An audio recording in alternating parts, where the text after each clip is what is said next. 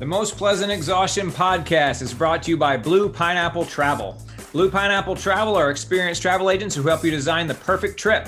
They're all well-traveled and knowledgeable, and they will be your advocates from start to finish. The world is a lot different these days, and the agents at Blue Pineapple Travel are ready to help you safely navigate it. From helping you figure out their conscientious destinations to helping you figure out entry protocols for different countries, the agents at Blue Pineapple Travel are there for you. Looking to work abroad for an extended period of time? Looking to attend virtual school from a remote location? These are all things that Blue Pineapple Travel can help you do. Again, their website is bluepineappletravel.com.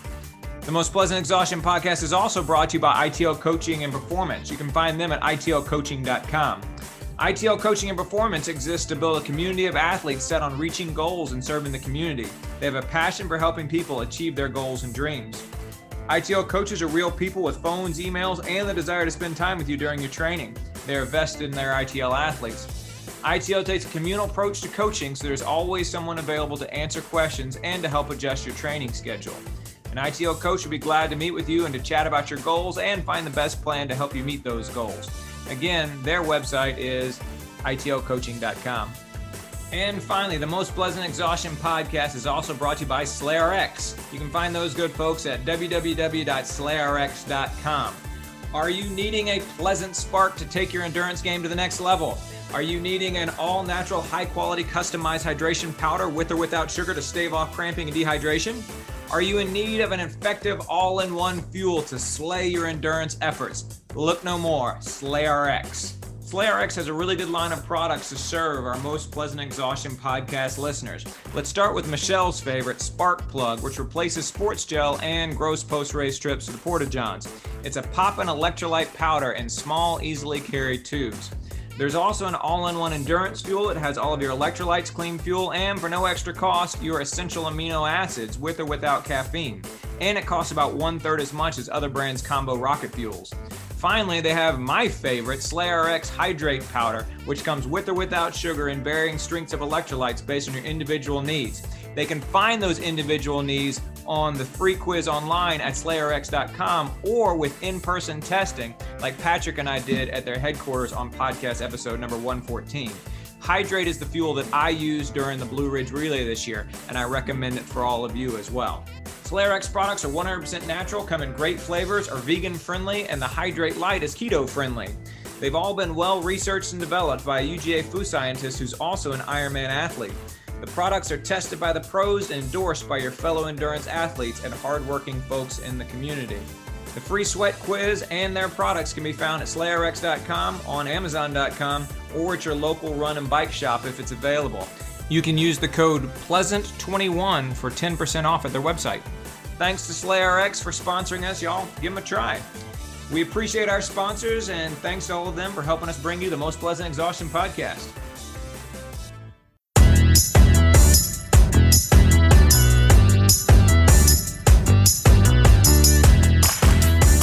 Hello, everybody, and welcome back to the Most Pleasant Exhaustion podcast brought to you by ITL Coaching and Performance, Blue Pineapple Travel, and SlayRx.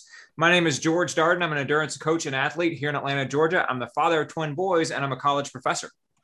My name is Michelle Frank. I'm also an endurance athlete here in Atlanta, Georgia. I'm a mom to 3 girls, and I'm a CPA. My name is Eric Hall.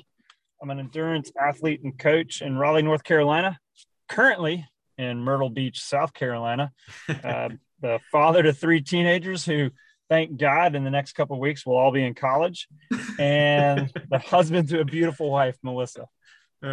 Very good. I'm glad that y'all are back together. I am glad that we're all back together. We kind of took a couple of weeks off here because we were watching the Olympic Games. And so I imagine that most folks who are listening to the podcast are probably watching the Olympic Games as well. So no shocker, we're going to talk a little bit about the Olympic Games tonight.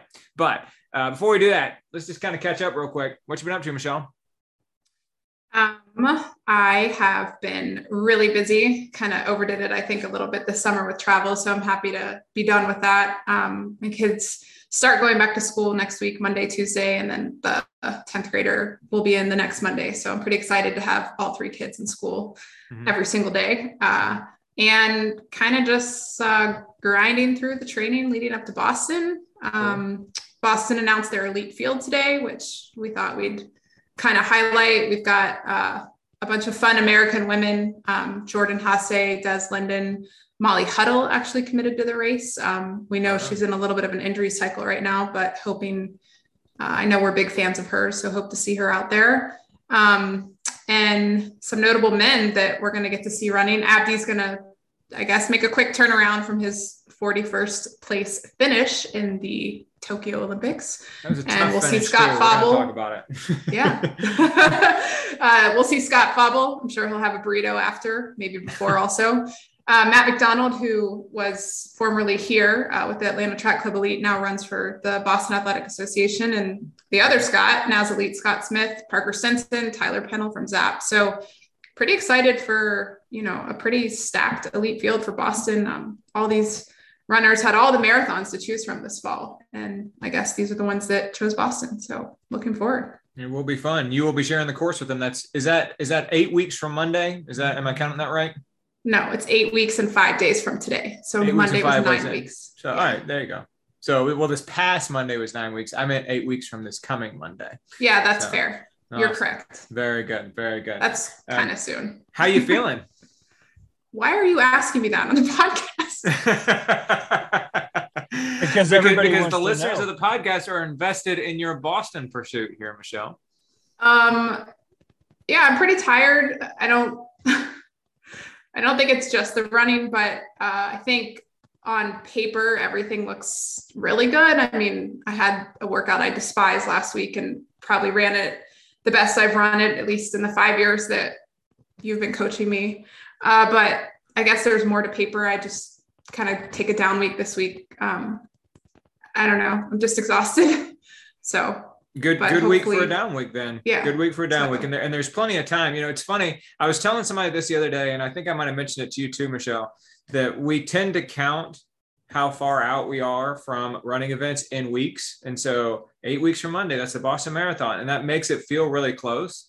8 weeks is 56 days. Over the course of the 56 days, you're going to do more than 45 workouts. That's a lot of time to get things done and to change your body and to arrive in Boston in a different place. So I know it feels close, but there's plenty of time. And I think you're in a good place. I would almost say that it's not a bad time to not feel great. Mm-hmm. Yeah. You're 8 weeks out. You've got a lot of time to still build. You shouldn't be feeling great yet. Mm-hmm. And since you're seeing progress, and like you just mentioned, that workout that you're not fond of, that you probably talked about for 2 weeks. Not that I was, part of that conversation, but no, I'd say that that's an indicator that you're where you need to be. So I would agree with George on this one. There's another athlete that I coached that this morning, I was riding bikes with her. We were doing a virtual group bike workout on Trainer Road.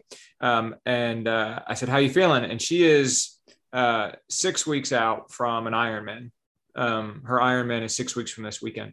And she goes, my legs are really tired. And I kind of said, yeah, it's just kind of where you are 6 weeks out from an Ironman. Your legs are going to be kind of tired. And that's what you just kind of have to grit your teeth and push through and get there. We're still far enough out with you where we can take one of these sort of down weeks here and get you a little bit less exhausted for the last big push here. So I'm excited. I'm looking forward to you running along with Scott Smith and Scott Fauble and Tyler Pennell and all the rest of the folks that you just mentioned a minute ago. And Des Linden headed back to Boston. Very cool. Eric, what you been up to? Well, the last couple of weeks I've been deep into Blue Ridge Relay preparations, figuring out shoes, figuring out legs, and same. Like just today, if I got to run with one of the guys that we're going to run the Blue Ridge Relay with, cool. I mentioned I'm down in Myrtle Beach, and one of our runners, Brett, he's down here in South Carolina. He's in Charleston, so I had to drive a little ways down, and he came a little ways up, but we went and ran a little bit together today. And, it's just one of those opportunities I can't pass up. Yeah. I see Brett twice a year, maybe 3 times a year, without Peyton's 10x5K this year. We missed on that one. So yeah, that's what I've been doing. Really focusing on kind of like you're talking to Michelle, like, okay, how many weeks are left? when is the taper going to start, and then backing that up and figuring out what are the things I need to get in before we do it. So lots of hills. I've been building a lot of hills in, which has been fun because we talk about Grace, my daughter, a lot, and she's been doing some hill workouts with me. Mm-hmm. And that's not something that she's really ever done before. In fact, hills used to be like a complete nightmare running with her. She hated anything that even looked like it was a mound, you know. And now she looks at these mile-long hills that we run, and she says, that's just a mound out there, you know. We're going to run over that. And we've gotten to the point where now she wants to go do hill workouts with me. So that's pretty awesome. So yeah, that's what I've been up to. Cool, man. Very good. I've been up to much of the same, actually. Mapping out the legs, thinking about what I'm going to run, which legs I want to try and run faster on, which ones I'm going to try and rest a little bit on, thinking about my nutrition strategy, my hydration strategy, and of course, as you said, what shoes I'm going to wear. I owe both of you a lot of credit for where I am right now in my running. I am running more and more consistently than I have in 7 years. Because of the Pumas? Because of two reasons. One of them is because of the Pumas.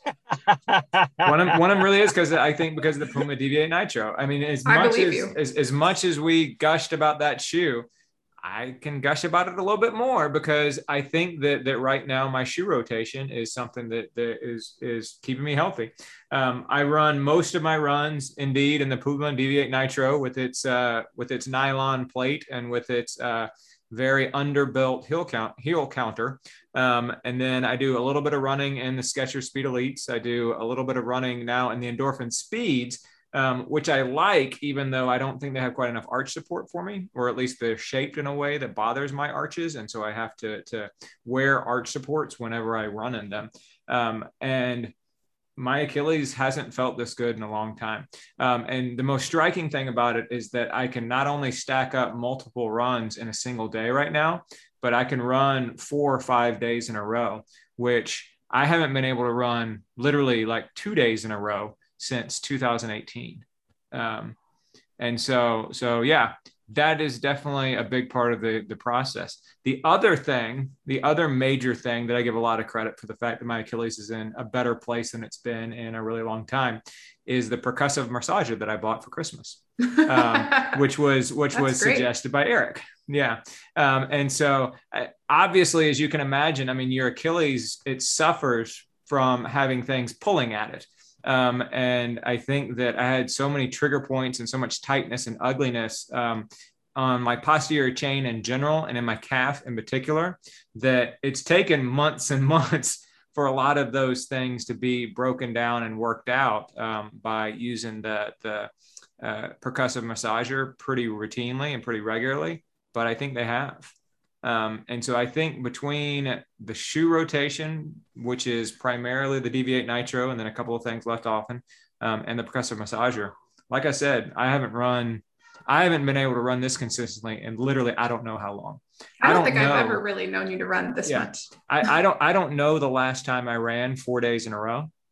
And I mean, I've done the Blue Ridge Relay, right, which is 7 times in 24 hours, but I haven't run 4 days in a row, lined up runs like that, since I don't know when, because. And you've got a few weeks of this now. So yeah, I've had about 3 weeks of it. We have another 4 weeks until the Blue Ridge Relay.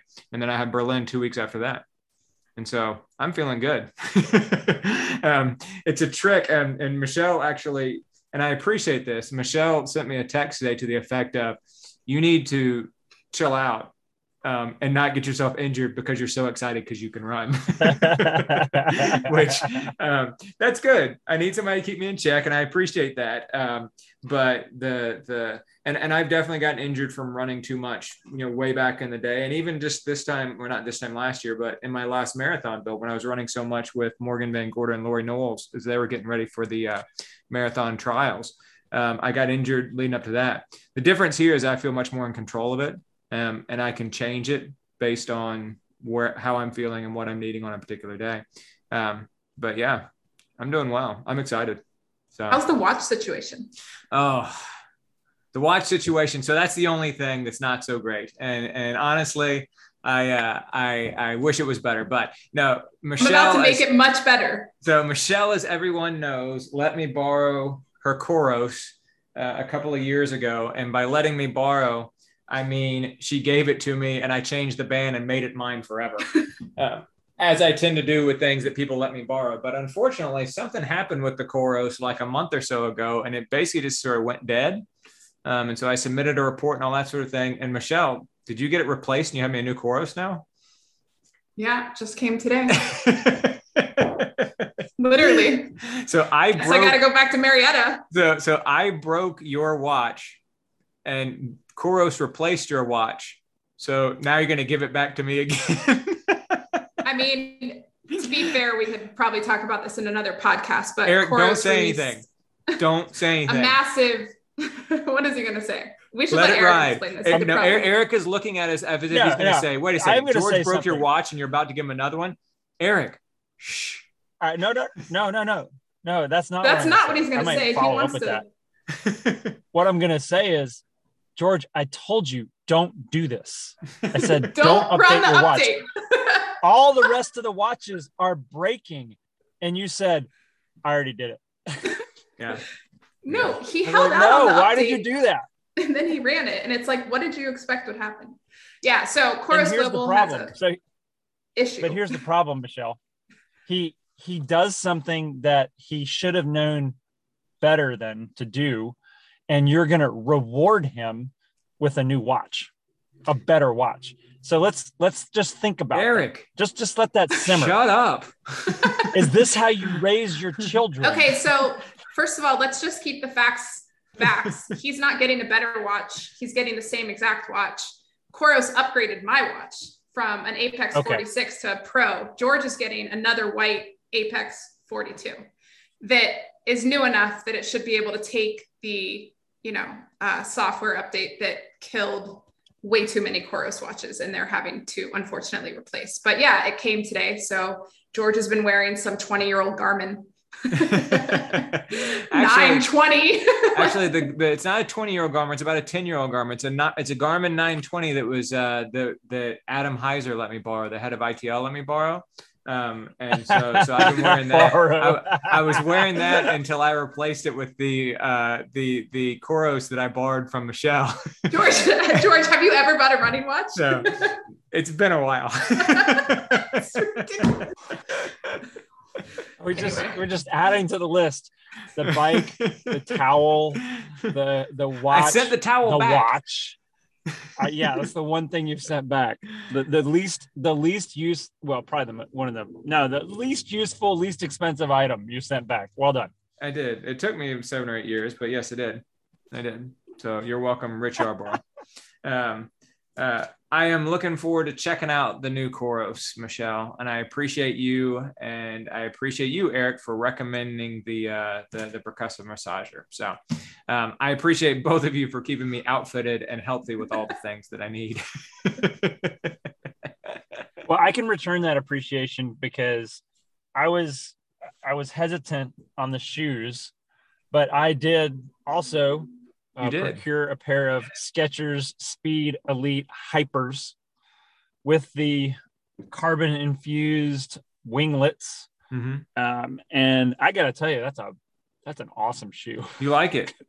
So I've been meaning you've only had it for about a week. And so I've been meaning to ask you how you like it. You like it? I've had it. I think I've had them for 2 or 3 weeks. I can't really, but I've done 2 or 3 runs in them, and I really like that shoe.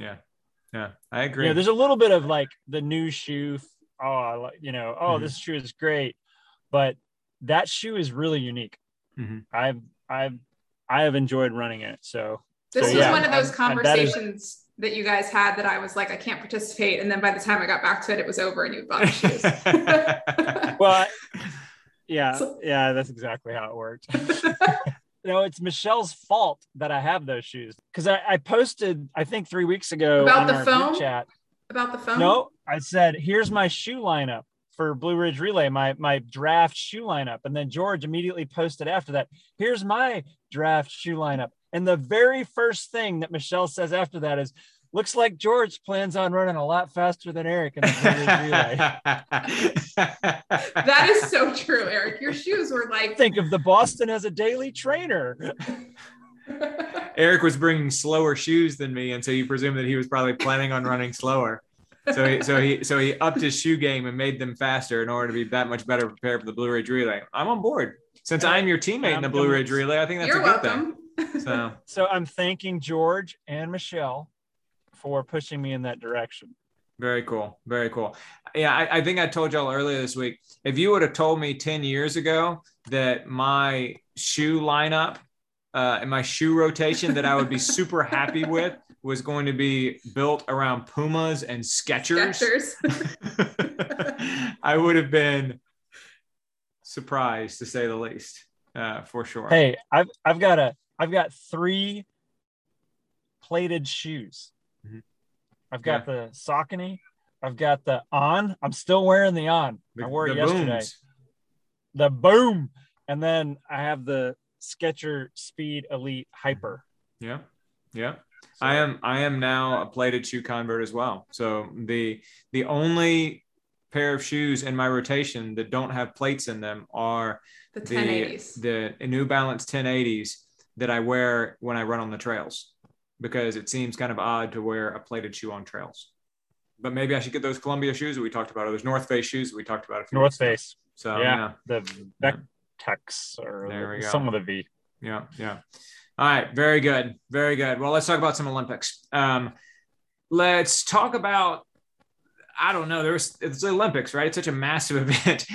And there are so many good races that were part of the Olympics as well, to say nothing of all the other sports too. So Michelle, how do you want to set it up? Do you want to talk about what we loved, what we didn't love so much, what we felt compelled by? What do you think? Yeah, I thought we would maybe each go around and just talk about one of our, highlights of the Olympics, what it was for us. I know we both, or all of us really watched a bunch of new stuff for the first time. And I think just generally appreciated the facts that, that the Olympics actually happened, and lost a lot of sleep along the way, but watched some pretty cool stuff, skateboarding, rock climbing, different type of stuff, canoe sprint. So I think maybe I think it'll just be too much if we talk about the best and the worst. So maybe just the best, and we can kind of tag along from there. Sounds like a plan. Do you want to go first? I'll go first because you guys are probably going to talk about running, but I've talked about gymnastics a lot. I've followed Michaela Skinner ever since she didn't make the 2012 Olympic trials. And then in 2016, she was an alternate for Rio, and really spoke a lot as to how devastating it is to be an alternate for the United States women's gymnastics team, and gave up going pro and decided to have the NCAA experience at Utah, went there. And then after her third year, she said she was going to go back to elite. So she left college to give it one more try because she wasn't done. And her road was almost impossible with, the people coming up behind her. And then COVID hit, and then it was another year, and she got married. She got COVID, but she came back, and the selection process is a whole controversy in and of itself, but she was selected to go in one of the individual spots. So she traveled with the team. There's 4 women on the team, 2 individuals. She had one of the individual spots. And then, as everybody knows, prior to Simone Biles removing herself from the competition, she had a chance to qualify for individual event finals. And she was expected to potentially win gold on the vault, assuming, something had happened to Simone. Simone would obviously win gold. But when that came around, she was the 3rd American in the spot for an individual final. So she lost her chance entirely to compete for any medal whatsoever, because the team had a chance for team medals, and then all around, and then all 4 individual events on their own. But she didn't even have a chance for an individual event. And then at the last minute, she got to compete on vault because Simone decided not to, and she won a silver medal. And she was about to get on a plane to go home, and Simone's coach called her coach and asked them to change their plane ticket. And her coach said they were literally watching, I think, the men's gymnastics, and they changed it on their phones sitting in the gym. So I just really can't think of a better comeback story. I mean, I think the road for a gymnast to get to the Olympics is virtually impossible. It's probably less than 1%. And I don't know, to go NCAA, to come back to elite, to see it all the way through, to have a disappointing Olympics, to have the chance to get a medal, and then having the chance and getting the medal, that is just fairy tale ending for me, for her career. So I could talk about that all day. Very cool. Very cool. Yeah. My sons got really into the gymnastics. That's great. That was their favorite thing. Did they watch the guys? The guys. So they watched awesome. the guys and the girls. And they can't decide, if you ask them which one they like better, they can't decide whether they like the guys or the girls better, because they like that the guys have the pobble horse and they like that the girls have the uneven bars. That's great. And those are their two favorite events. And so they can't decide which one they like watching more. But it was what you imagine a 7-year-old child watching gymnastics for the first time. It's like what you want it to be. Yeah. But like if you think about what a gymnast dreams about inspiring, like the next generation, like my sons would sit there and they'd watch it, and then they go, like we were at the beach during a lot of the gymnastics stuff. Then they go out on the sand and they tumble around and jump around and stuff like that. And then when we've gone to the pool since then, they've been like jumping into the pool and flipping all around in the pool and calling themselves Olympic gymnasts. And we'll sit at the dinner table and they'll say, if you could go to the Olympics, what event would you want to do? Talking to me. And I'd say, well, I want to be a runner. And they say, I would want to be a gymnast. And so we are literally at this point starting to look for kids gymnastics programs. It's hard in the age of COVID to try and find ones that are safe and open. But that's how inspired they were by watching the gymnastics Olympics. And that's just, I enjoy watching the men just as much as the women. It's like a fairy tale ending for an athlete that I've followed for years. So it was just like, I don't know, it was amazing. Very cool. So very cool. Very cool. Eric, what was your favorite moments, or what were some of your favorite moments or favorite races? I'll just give you my favorite or favorite events. My favorite moment, my favorite race. It was Molly's finish in the marathon. Yeah. And that moment, I think I actually get kind of choked up when I see runners show so much joy. Yeah. Even through their exhaustion. And, there's celebratory, like like when like guys like guttural yell and, that's just kind of like, sometimes that comes across as like a lot of bravado and whatnot. But when she crossed the finish line, you could just tell that this long journey that had gotten her there, and it welled up in joy. I don't think there was a whole lot of bravado in that at all. Yeah. And so I really love to see athletes, succeed in that way. And, I don't know what's going on in her head when she's running the race. And I see the moves and all of that, through the TV screen. But Michelle, you were kind enough to send us that interview that I Run Far did with Molly after the race. I think it was like the day after the race. Yeah, it's great. And it was great because it was so fresh in her mind. And I Run Far did a really good job of, asking questions, and Molly was really open about everything. And it was cool because she talked about, you piece together the journey and all the training, injuries, minor injuries, getting and ups and downs. But then, the day before the race, she's talking to her coach, and Jonathan Green. John Green, right? Yeah. John Green. 25-year-old guy. Yeah. He basically tells her, you don't know what's going to happen tomorrow. Right. You don't know how it's going to go. You can't sort of plan it out. And she actually says in the article, I don't really think I ever go into a race with a plan, I kind of react, and that's like a strength of hers. And you just watch that journey and the race itself. And she talks about, just kind of like knowing she was good enough and wanting to be at the front and wanting to make moves and being strong enough to do that. And we always talk about the mental aspect of running, and definitely in the marathon, there's a lot of that in play. And I just feel like she ran the best race she possibly could. I think that She reacted to everything the way you're supposed to react to stuff in a race like that. And she talks about the other runners just falling out. You know, you watch it, you know, they just start getting stripped away from the pack, and she's there and she's really competing. She's not hanging on.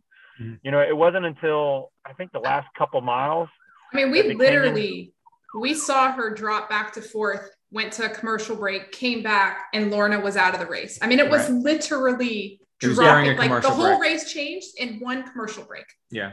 Right. So which, by the way, NBC, if you're listening, your commercial break choices are terrible.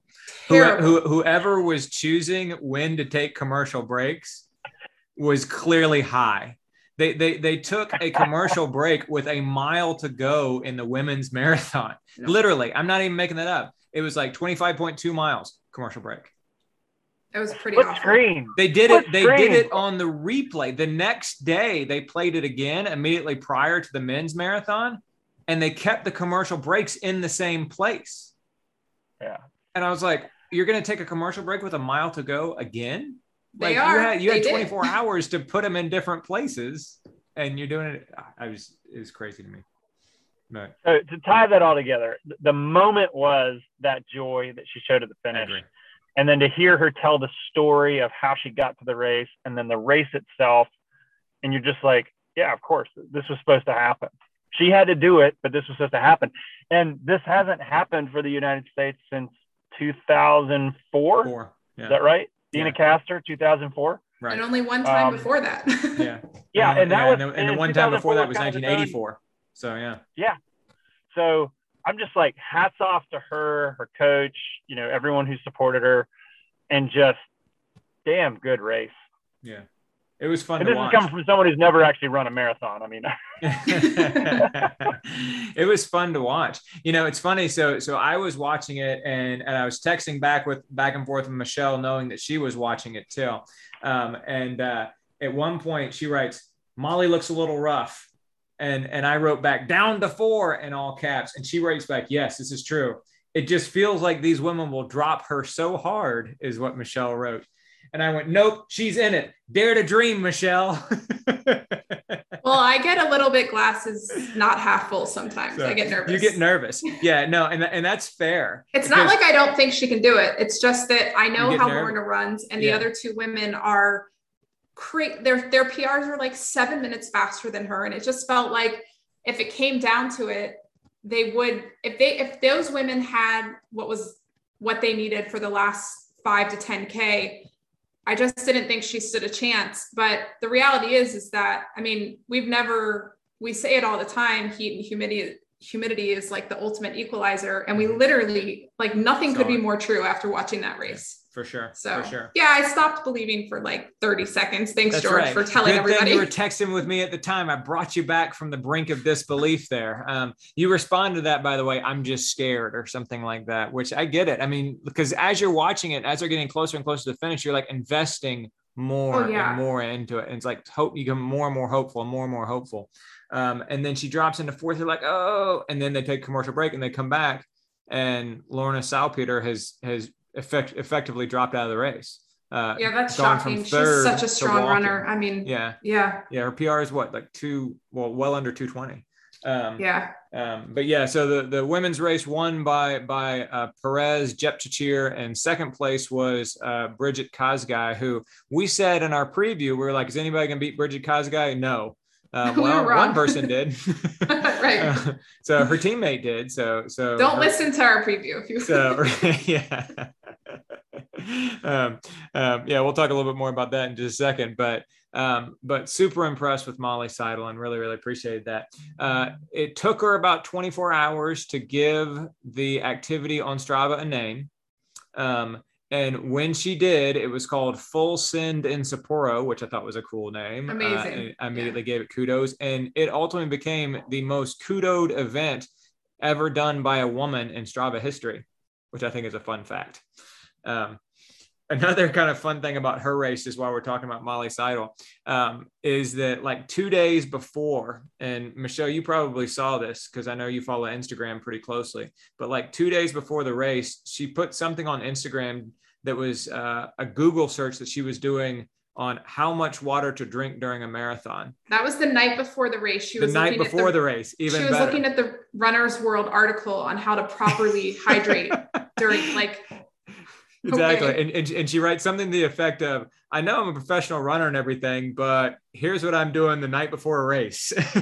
I mean, I think part of what she had nothing to lose. Getting there was a dream come true for her. She waited a year and a half for that moment.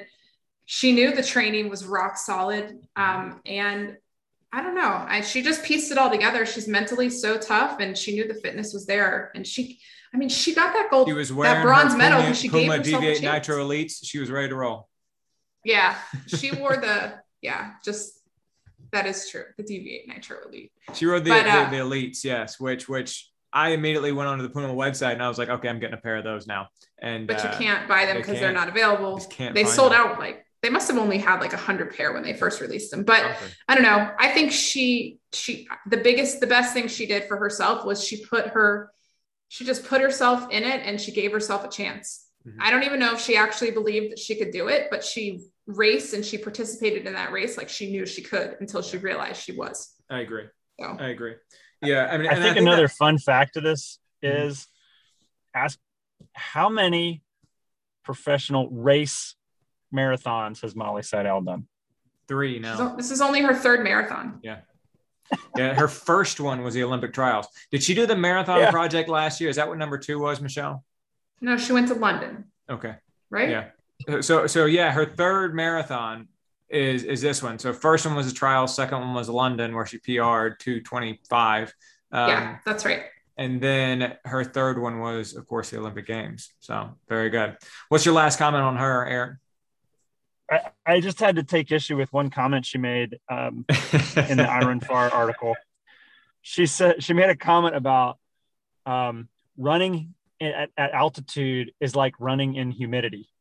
And she said, you run in humidity enough and you get used to it. Mm-hmm. That's not true. that is absolutely not true. That is, I refuse to accept that falsehood. That is not true. I have been running in the Southeast my entire life, and it is no easier now. I am no more prepared for it now, even at the end of the summer, than I was the first time I did it. All right. I'm inclined to agree. But I'm not inclined to disagree with Molly Seidel right now because she's holding an Olympic medal. She is indeed. They kept talking about her being from Wisconsin, which was great. And then they showed her at the finish line, like her little listening party, right? In Wisconsin. And they're all cheering and going nuts and everything. And that was such a cool moment because there's not a crowd there, right? I remember when Perez Jepchirchir crossed the finish line, like she basically kind of runs up to the journalists and she's clearly like looking for somebody to hug and celebrate. And there's nobody nothing there. Yeah. All right, let's talk about my favorite moment. I have several. I mean, the races were just so good generally, you know? I feel like with the exception of the men's 800, like I thought that every race was an aggressive, strong, fast race. Normally you end up seeing championship races being these tactical affairs and they're super exciting, but they're only really exciting in the last 400. Whereas the men's and women's 1500, the 10,000s, the 5,000s, like every race, they were super aggressive and going after it. And I was so impressed by that throughout the course of the entire thing. So if I think about what my favorite race might have been, it's hard to say, but I think it was probably the men's 5,000. If not the men's 5,000, maybe the men's 1500, but I can't quite decide. We're going to talk about both of them. Which one should we talk about first, Michelle? The men's 1500 or the men's 5,000? I think if we want to stay on a positive note, we start with the 5,000. Well, see, I thought the 1,500 was positive as well, but I know what you're getting at there. So yeah, let's talk about the men's 5,000. So the men's 5,000 was a fantastic race, and it was won by the world record holder, Joshua Cheptegei. Joshua Cheptegei last year set the world record in the 5,000 meters, set the world record in the 10,000 meters, ended up getting the silver medal in the 10,000 meters near the beginning of the Olympics, or at least near the beginning of the track portion of the Olympics. And he was just sort of lacking from his resume an Olympic gold medal. And it was cool to see him win. And he was fired up about winning. I think there is a degree of bravado that like Eric was talking about, but all three of the medalists in the men's 5,000, I felt like were excited about the places that they finished. Second place was Mo Ahmed, who trains with the Bowerman group from Canada. I think he's a great runner. I'm a fan, and I was really happy to see him finish second. Third place was an American, Paul Chelimo, who he dove for that third place. He literally dove for that third place. Literally. Yeah. And we have differing opinions on Paul Chelimo on the That's podcast. Okay.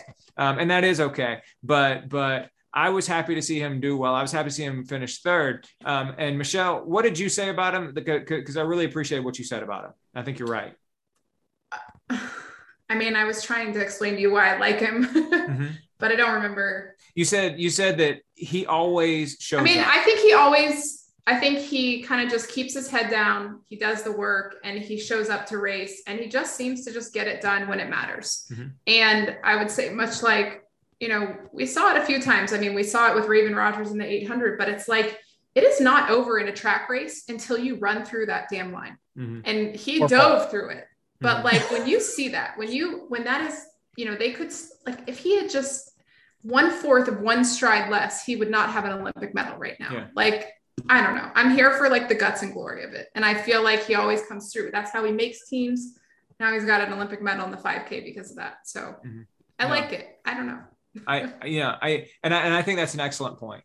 And I think that is the best thing about Paul Chelimo. And I think that's a great compliment. And I think you're right. I'm not going to disagree with that at all. The reason why I have mixed feelings about him sometimes is because it always seems like he's getting hung up in the race of like stepping on people and people stepping on him and stuff like that. And I feel like it can't be a coincidence since that literally happens with him in every race. I feel like there's something about him that attracts that. And I don't know what it is. A little bit like Sifan Hassan. He's not like, it's not pretty to watch him run. He's sort of a little bit all over and I don't know.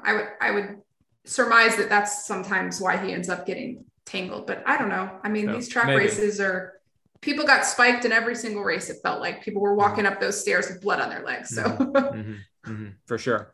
Men's 1500. I enjoyed the results of the men's 1500. The men in the 1500 did not run strategically. No. They literally pushed it from the opening 150. Jacob Ingebrigtsen from Norway himself actually went up to the front of the race in the men's 1500 and led through the first lap, essentially. The reigning world champion, Ken Chariot, or Timothy Chariot, ended up taking over after that and kept the pace really high. Jacob Ingebrigtsen ended up coming back, age 20, and he was fantastic. Taking the Olympic gold medal. Yeah. Brilliant. Amazing. They had already beaten the Olympic record in the semifinals. They had all run 3:31 in the semifinals. Jacob Ingebrigtsen goes out and wins the final in 3:28, which is a stunningly fast time for a global championship race. Now, the reason, of course, why you said that you felt like it was maybe not so happy is because... I mean, I think I said in the preview that I was hoping Matthew Centritz would kind of come back and get fitness from trials and kind of show us what, we saw in 2016 when he won a gold medal. I think I also gave a caveat that the other side of that was I felt like he was just going to blow up and not be in it at all. I really hope I said that, by the way. I don't remember. I feel like I said that. I meant to say that on the preview. Anyway, so yeah, I mean, Centrowitz ran in the first semifinal. Like we just said, they ran an Olympic record in the semifinal. He ran a faster time than some of the guys in the second semifinal that went to the final. It was the other way around. He was in the second semifinal, and the guys in the first semifinal ran fast, and the guys in the second semifinal ran even faster. Sorry. Right. Yeah. So even though he ran a faster time, he was flat in his race. Yeah. I mean, it was just, you kept waiting for the way that he races and the way that he positions himself. I mean, I didn't even know what I was watching, but I think only up until the last 200 to 150 meters, I thought he was in it. I thought he was just chill and racing and running a little bit on the outside of lane 1, which I also don't understand why he did that. But, and then everybody just sort of went and he just did nothing. Like he was just left in the dust, 7th place in the semi, doesn't even advance to the final. So I don't know. I'm waiting to hear more from him. He was running in lane 2 at 3 at times. I mean, he mentioned he didn't even know how he got out there into lane 3. Which, and I know we mentioned this before, and I know I said this in a preview. He is a master technician on the track. I mean, he wins races because he is in position around, that second to last and last turn. And he was just not the person that I feel like we've been watching run the 1500 for the last several years. I agree. I totally agree. So him and Clayton Murphy. So Clayton Murphy was an 800-meter runner from the United States. So disappointing, yeah. And Clayton Murphy was a World Championships medalist and was one of the favorites for the Olympic gold medal in the 800 meters. The 800 meters, strangely enough, was tactical. The 800 meters is usually not tactical. Usually the 800 meters, you have at least one person at every level, like the junior high, high school, college, professional, Olympics, every level. There's at least one guy who says, the way that I can win this race is by running from the front and leading wire to wire. There's always that guy in the 800. And for whatever reason, in the 2020 Tokyo Olympic 800 meter men's final, there was not that guy.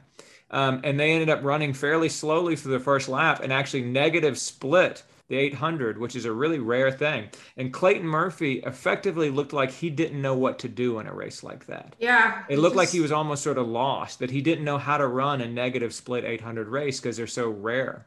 And in Centrowitz, it kind of looked the same.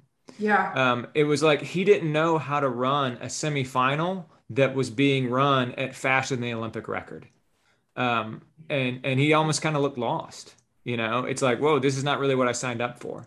And it was odd. I mean, I have to wonder just across the board, like we didn't see anything that impressive from Bowerman Track Club. And I just wonder if this extended period of time that they spent at altitude and they trained through the trials, but they still had to run really fast at trials to make the team.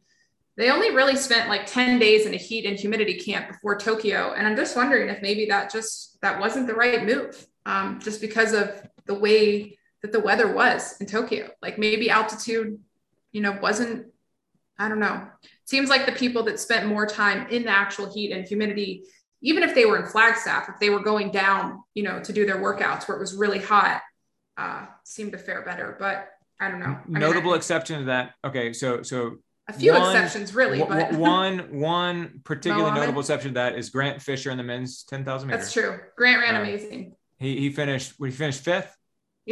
Yeah, which was brilliant. I didn't think we'd see far better than we thought he would. And he ran like he belonged there and was great.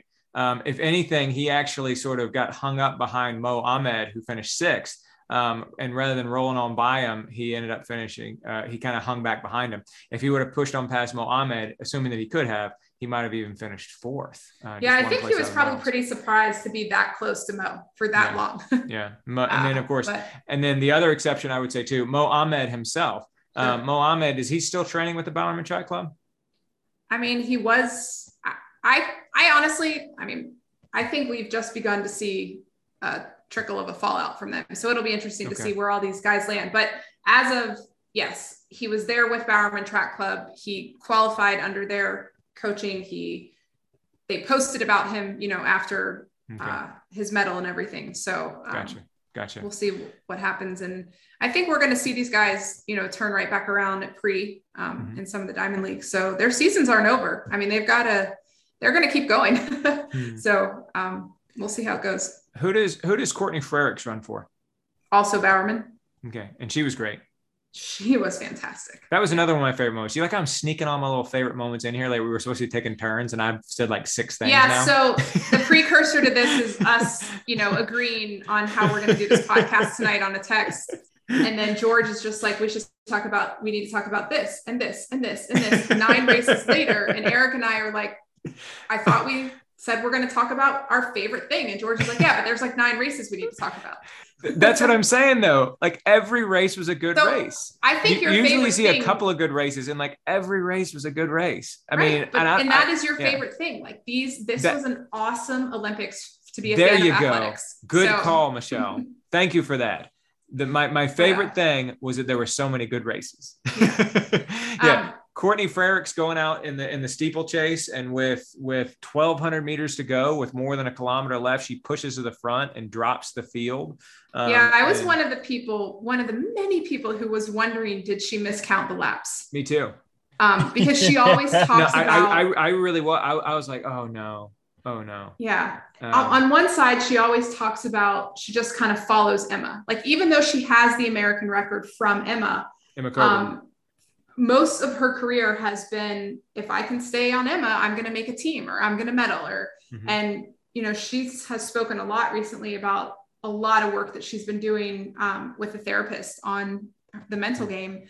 And she did it. Like, she did what, like, in the same way that she trained physically for the race, she trained her mind, and she literally just made a mental shift that she doesn't need to be behind in these races and get the second or third place. Like, she can also go up there and try to win it. And did she ever do that? If she had sat behind Coburn, though, she wouldn't have gotten second or third in the race. No, not at all. It would have been disastrous. Yeah. Well, particularly because Coburn ended up falling down and ultimately DNFing, right? Or getting DQ'd, which is bizarre. Emma said that her body completely shut down. She'd never experienced anything like it. I thought maybe that she kind of psyched herself out since she had taken that horrible fall in Monaco, but she had a really great prelim. I was talking about this with somebody else. Like, she looked amazing in the prelim. So it's not like she had that horrible fall in the Diamond League and then had to go to the Olympic final without, she had the round one to run. But yeah, that was pretty sad for her. I mean, I think that's something for Emma that's going to burn for a long time. But Emma's definitely running at pre. She's on the list. I can't remember if Courtney is. I think she is. So I think if we're going to see the American record fall, or either of these women run under 9 minutes, it's going to happen in a few weeks here. So the whole time we were talking, I was like, there's a race I forgot about, a race I forgot about. It's like, what was it? And I was thinking back, and I was like, oh, the women's steeplechase. I think I actually watched that race 10 times. And it was just the steeplechase itself is just such a cool event. I mean, that when you think about like just grueling, cool events, I think the steeplechase on the track is probably my favorite event. I've never done it, but still one of my favorite events to watch. And I think the way that played out was so cool. You guys mentioned, she miscounted the laps. I was worried. She blows off the front, and you're just like, how long is she going to be able to hang on? And that's the kind of race that I want to run. When you're thinking like, I want to be in control of the race, even if I don't win it. I did everything I could. I threw down. And so I did. I literally watched that race at least 10 times. It was an inspiring race. So, very cool. Kind of makes me want to go back and watch it a couple more times. So I appreciate that, Eric. Very good. There you go.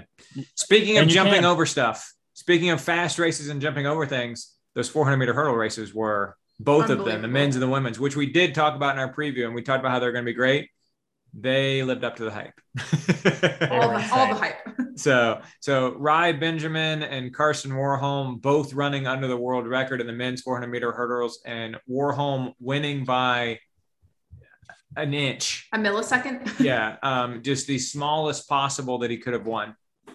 I will tell you, nothing has ever spoken more to me about how we need to celebrate every Olympic medal than hearing Rai Benjamin's post-race interview and watching the tears fall out of his eyes, because he felt like he disappointed his family, his country, his coaches, his friends, because he, quote, only got silver. Like, I want to be part of this massive movement that just changes the way that we look at second and third place. Like, you're coming home with an Olympic medal. Like, okay, it's not gold. It's still amazing. Like, it just feels like, I don't know. I felt horrible for Benjamin. There was a study that came out several years ago of Olympic medalists, and they asked them about the satisfaction with their performance. And the highest people that rated the highest satisfaction with their performance were obviously the gold medalists. And then second place was third place. So the bronze medalists had the second highest levels of Sure. satisfaction. Sure.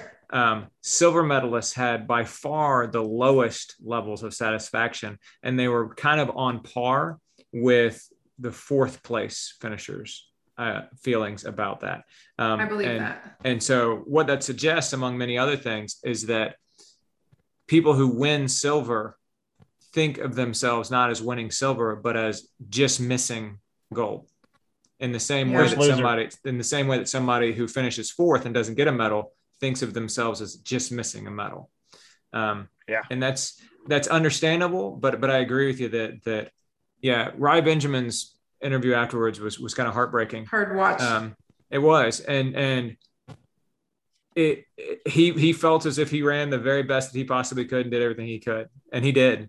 And I was going to say he did. Yeah, and Karsten Warholm afterwards. That should be the mark, though. Yeah, that should be the mark. I laid everything out that I could on that day in that race. That's not even a PR necessarily. Yeah, but it was 0.3 of a second under the world record, which was only 2 weeks old. Yeah. It was incredible. And Karsten Warholm, in order to win the race, he actually said afterwards, which I thought was great. He said, "I always say there's no such thing as a perfect race, but I might have just run a perfect race." I mean, to be fair, he pretty much ran a perfect race. Yeah. Like, I don't know that we're going to see, I don't know, it was super incredible. spikes and all that, but that was, he deserves all the credit for an amazing race. And then you had the women, both of whom also ran under the old world record that was only set about a month ago. I would say, though, Dalilah Muhammad was she was very pleased with her silver medal. I mean, she's 31. Sure. She's still getting faster. She broke the world record. Sydney McLaughlin was just too good on that day. But it was a different feeling for a silver medal from Dalilah than it was from Rai Benjamin. Totally. So, I totally agree. But just watching those women, I mean, they're amazing. They're amazing. Yeah. And, I had said how much I was looking forward to watching that race during the preview. And it didn't disappoint. They are beautiful, brilliant, fantastic runners who performed at a level that was just so far beyond even just next level. Do you know what I mean? It was incredible. My favorite actually part of the entire 400 meter hurdle saga is to say that third place was a woman from the Netherlands named Femke Bol. Femke Bol ran 52.03. No woman had ever run under 52 seconds until both Dalilah Muhammad and Sydney McLaughlin did it at the Olympic trials a month ago. Pretty crazy. And Femke Bol goes out and runs 52.03 and finishes third, and finished third by a lot. Because Sydney McLaughlin and Dalilah Muhammad were a full half second in front of her, which is several meters on down the track. It was just incredible. And then to top it off, they take those two women, Dalilah Muhammad and Sydney McLaughlin, add them to Allison Felix, who won a bronze in the 400 meters and now is the most highly decorated women's track and field Olympian in history, and Athing Mu, who made an incredibly impressive run to win the gold medal in the 800 meters. And they had them run the 4x4 for the United States. And that was also spectacular. It was probably my favorite comment by any commentator over the course of the entire Olympics is when they were introducing all the 4x4 teams, and they're all coming out and being goofy, which was super fun too, by the way. And the United States women came out, and the commentator said something to the effect of, is this strong of a team really necessary, or the United States just trying to flex? That's such a comment that you would enjoy. I thought it was great. And Sydney McLaughlin took her hair down for the 4x4, and she was the lead off. And so she normally pulls her hair back in a braid, and she took her hair down. And so she's running and she's just blowing everybody away. And 400 meter hurdlers are always the most exciting to watch in the 4x4 because they actually are stronger in the last 100 than the flat 400 meter runners, because they've just been able to run this whole race without having to jump over stuff. And so her hair is down and it's out, and it's like a lion running down the track. It was just, inspiring. So those are my favorite moments. Those.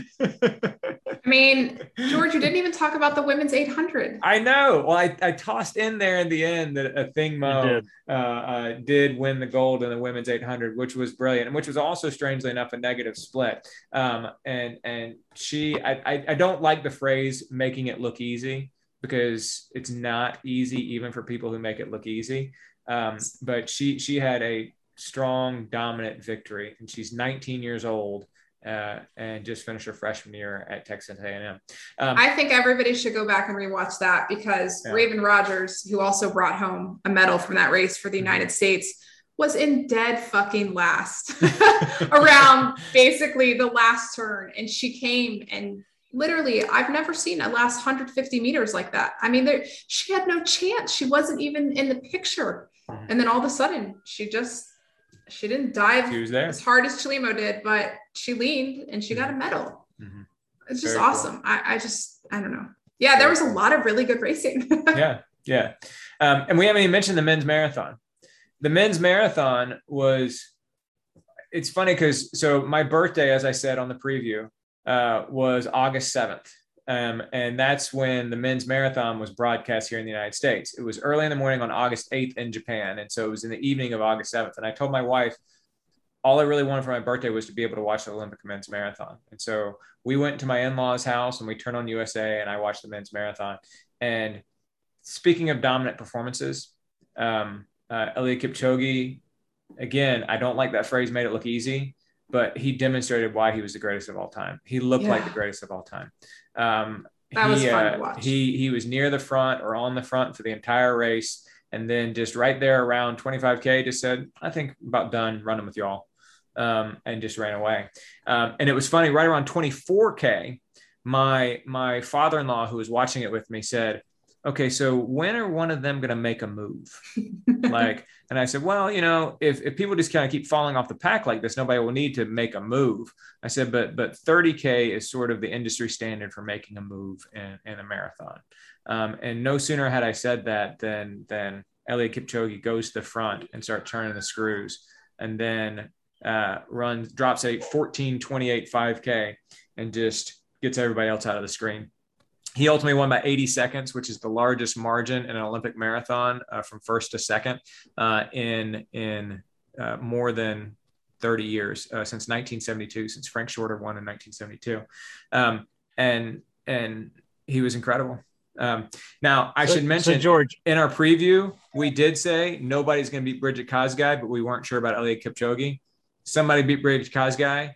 And nobody beat Eliud. Eliud Kipchoge left nothing to doubt. I will say the best I seem to remember someone saying, well, he struggled here and it didn't work out so well. And I said, you don't want to leave your best race out before the big one. You're right. Yeah. And you guys kind of dogged me on that a little bit. Well, but he really didn't look so good. And I was like, well, guys. I think we said, if anybody, I think we said that his loss in London was unexpected, but if anybody can rebound, we would expect to see him do it. That's totally what we said. I'm going to have to go back and listen to that. But anyway, I definitely said that. So George, to put this into context, because not everybody listens to the podcast with the experience of running that we have and what these times actually mean. Mm-hmm. How many times have you run a 14:35K, George? Twice. Oh gosh. I've run 14:34 twice. So my PR is 14:34.1, and I've done it twice. And we all know George, and that was when I was 21 years old. So it was not on the track recently. Mm-hmm. Yeah, on the track. That was 20 years old on the track, 14:34, not 14:28. No. And he ran it in the midst of a marathon. Yeah. That Incredible. Is dominant. Yeah. That is flat out dominant. Yeah. And mind you, that's his actual world record pace. So when he ran 201, every one of them was a 14:28. So he is clearly the greatest of all time. And there wasn't any question about that beforehand. The only question now is, he looks so good doing this. Is he going to do it again in 3 years? Is he going to win again in Paris? Because I actually think the question for him, The question for Kipchoge is really, is he going to actually try to win every world marathon major? I think that's what people wonder now, because that is what he has continually said that he wants. And he even said after the Olympics that that's still on his mind. Sure. I think, because when we've talked about this before, he is super historically, like he's into history. Sure. Like, and he wants to do historic type things. Yep. Right. And so I think the idea of winning all 6 world marathon majors appeals. I think that the idea of being the only 3-time winner of the Olympic marathon is got to be massively appealing to him. I mean, it'd be massively appealing to anybody, but for somebody like him who likes being the world record holder and the first person to run under 2 hours and only the 3rd person ever to repeat as marathon Olympic champion, I think that's got to be near the front of his mind as what he wants to do next. If he can stay healthy, he's 36 years old, and he's talk about being at the top of your game and always showing up. He won an Olympic medal in 2004. And now he's won an Olympic medal in 2021. Pretty incredible. He's really fun to watch. As soon as he starts pumping his fists and smiling, it's just like, This is good stuff. For sure. I would, if he did end up running in New York or Boston or Chicago, if I didn't run in the race, I would make a point to actually go watch. I would go be a spectator to watch. Because I think it feels historic. It feels like somebody you would like to witness him running. Sure. I've only ever seen him on TV. Maybe we can get him to run the PC Road race. I don't think I would want to watch that. I don't think maybe we can get him to run Peyton's Wild Wacky 10x5K. Maybe we can get him on our Blue Ridge Relay team. Yeah. How old is he? So he's 36. Oh yeah, you're right. It's not quite no, a he's master. Not a master. So 4 years, he can come on our Masters Ultra team. There we go. Yeah. All right. Final thoughts on the Olympics and everything else, Eric? I enjoyed it. Like you said, there were so many good races. It was hard to pick a favorite. I think Molly's finishing the marathon, definitely my favorite, and the women's steeplechase, close second. Very cool. Very cool. Michelle, last words? I'm really happy to get some sleep. I spent a lot of time waking up, even days that I didn't want to wake up. And it was just like, oh, the Olympics is on. Oh, it's skateboarding. Oh, it's equestrian. So I'm tired. And I think that's kind of compounded my exhaustion. Sure. I'm so happy that the Olympics happened. It feels like Tokyo did everything they could to, make it everything that the Olympics is for the athletes that qualified. It doesn't seem like there was a horrible fallout from COVID. I guess we don't know maybe the full details of that for another week or two. But I think it just gave everybody something to focus on and be happy about and cheer for and talk about for 2 weeks. And it was a good 2 weeks. So and Paris isn't that far, and we've got a Winter Olympics next year. So it's pretty exciting. That's right. That's right. I agree. And in Paris, they have talked about doing a citizens marathon on the same course during the Olympic Games. They sure have. Which I have already told my wife, the travel agency owner, that we are doing if they have it. And so sign me up for Paris 2024, the Citizens Marathon, which will take place the week before or the week after or something like that. And of course, we'll go to the Olympic Games and take my son to see some gymnastics, because who knows where they'll be by then. All right, y'all. Thanks for talking about the Olympics and all the fun stuff that happened therein. Eric, appreciate you. Hey, I love it. Thanks for having me. So, and Michelle, I always appreciate you. I look forward to getting that watch. Ridiculous. Thanks, everybody. All right. Bye, guys. Good night.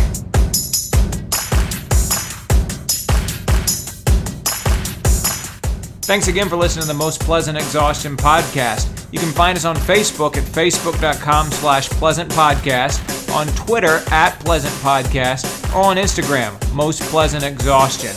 We're available on Stitcher, SoundCloud, Apple Podcast, or Spotify, so share us with your friends. Don't forget that we're sponsored by ITL Coaching and Performance, who you can find at itlcoaching.com, on Twitter @ITL Coaching, on Facebook at facebook.com/ITL Coaching Performance, and on Instagram, ITL Coaching. We're also sponsored by Blue Pineapple Travel, bluepineappletravel.com, facebook.com/Blue Pineapple Travel, and on Instagram, Blue Pineapple Travel. And finally, don't forget we're sponsored by SlayRx. That's slayrx.com, Facebook.com/here4SlayRx. That's the number 4 SlayRx. Twitter @officialSlayRx. And Instagram here4SlayRx. The number 4 SlayRx. Discount code Pleasant21. On behalf of Michelle Frank, Patrick Ollinger, and Eric Hall, I'm George Darden. Thanks for listening to the Most Pleasant Exhaustion Podcast. See you next time.